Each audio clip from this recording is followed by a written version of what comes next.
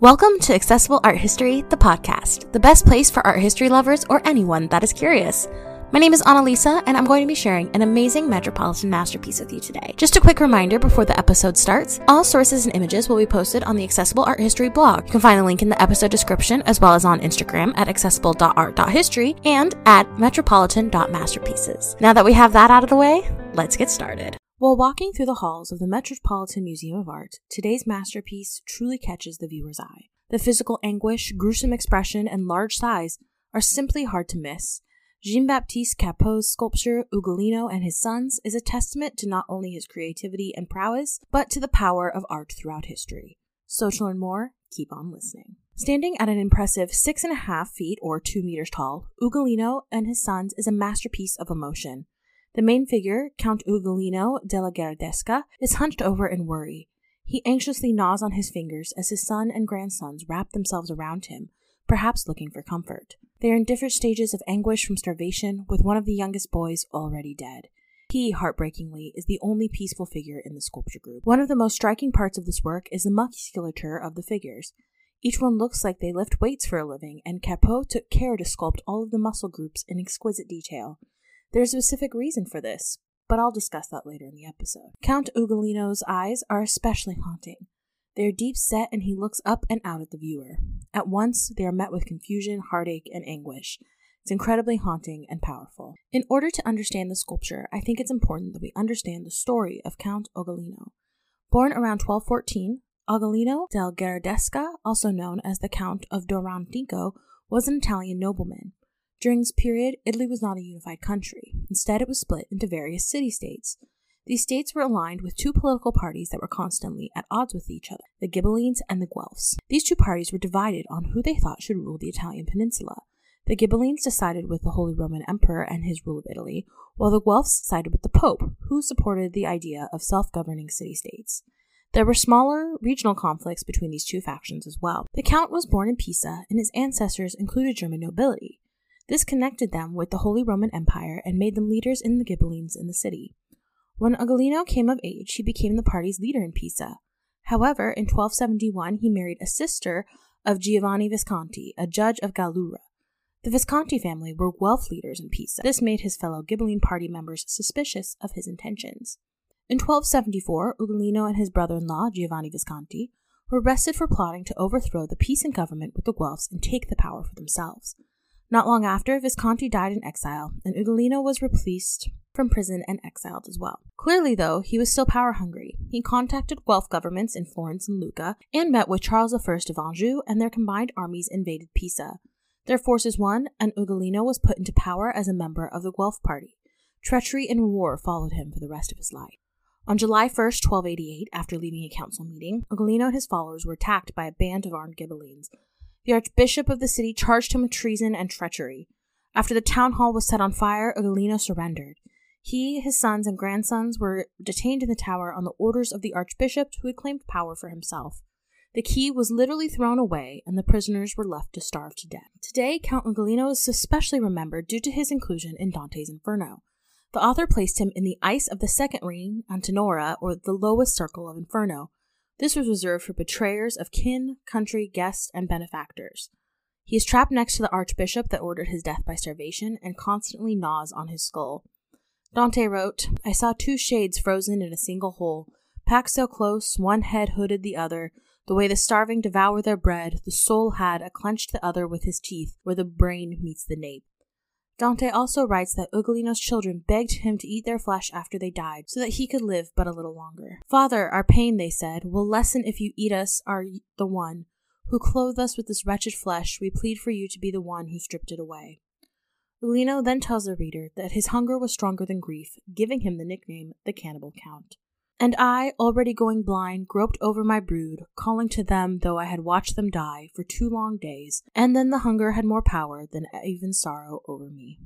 Now that we've heard the story of Count Ugolino, we can understand why the artist chose to show his figures in such anguish. However, it's important to note that Carpeaux had another significant source of inspiration. It comes in the form of the famous Hellenic-era Greek sculpture, titled Laocoon and His Son. This ancient sculpture group shows the moment when the Trojan priest and his sons were attacked and killed by sea snakes. in retaliation for speaking up against the Greek-sparing gifts in the Trojan War. This work stands at an impressive 6 foot 7 inches tall and is the model of human anguish.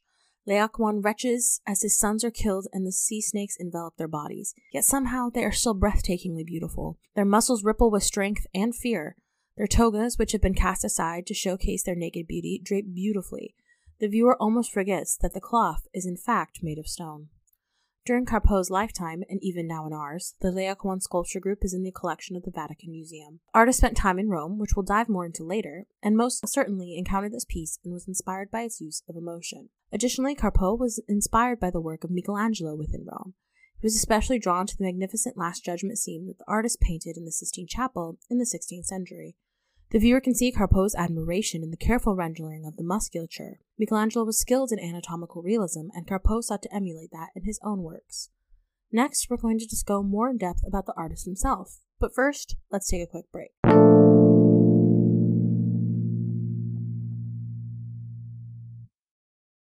This episode is brought to you by Visit Williamsburg.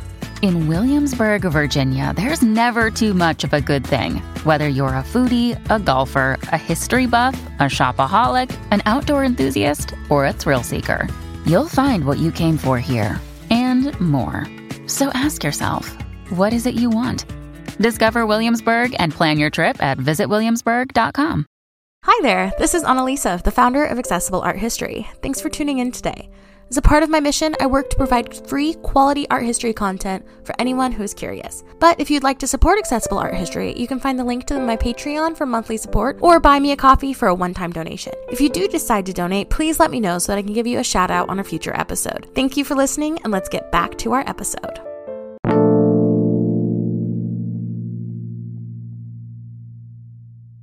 Alright, now that we're back, let's talk about the life of Jean-Baptiste Carpeaux. He was born on May 11th, 1827.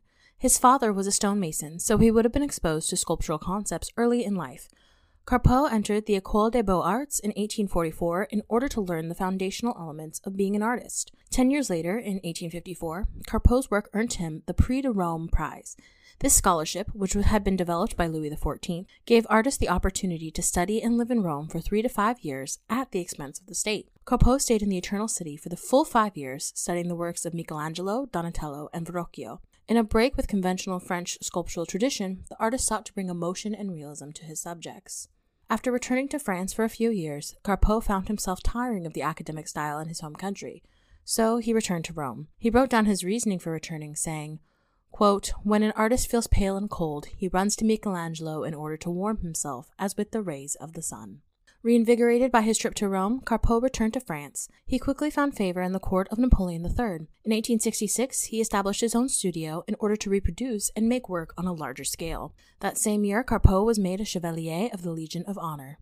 Jean-Baptiste Carpeaux died on October 12, 1875. His works are in some of the biggest museums in the world, inspiring admirers over generations. While Carpeaux was living and working in Rome, he stayed at and was associated with the French Academy. Since 1804, the Academy has been housed in the Villa Medici, located within the Villa Borghese on the Piniquian Hill.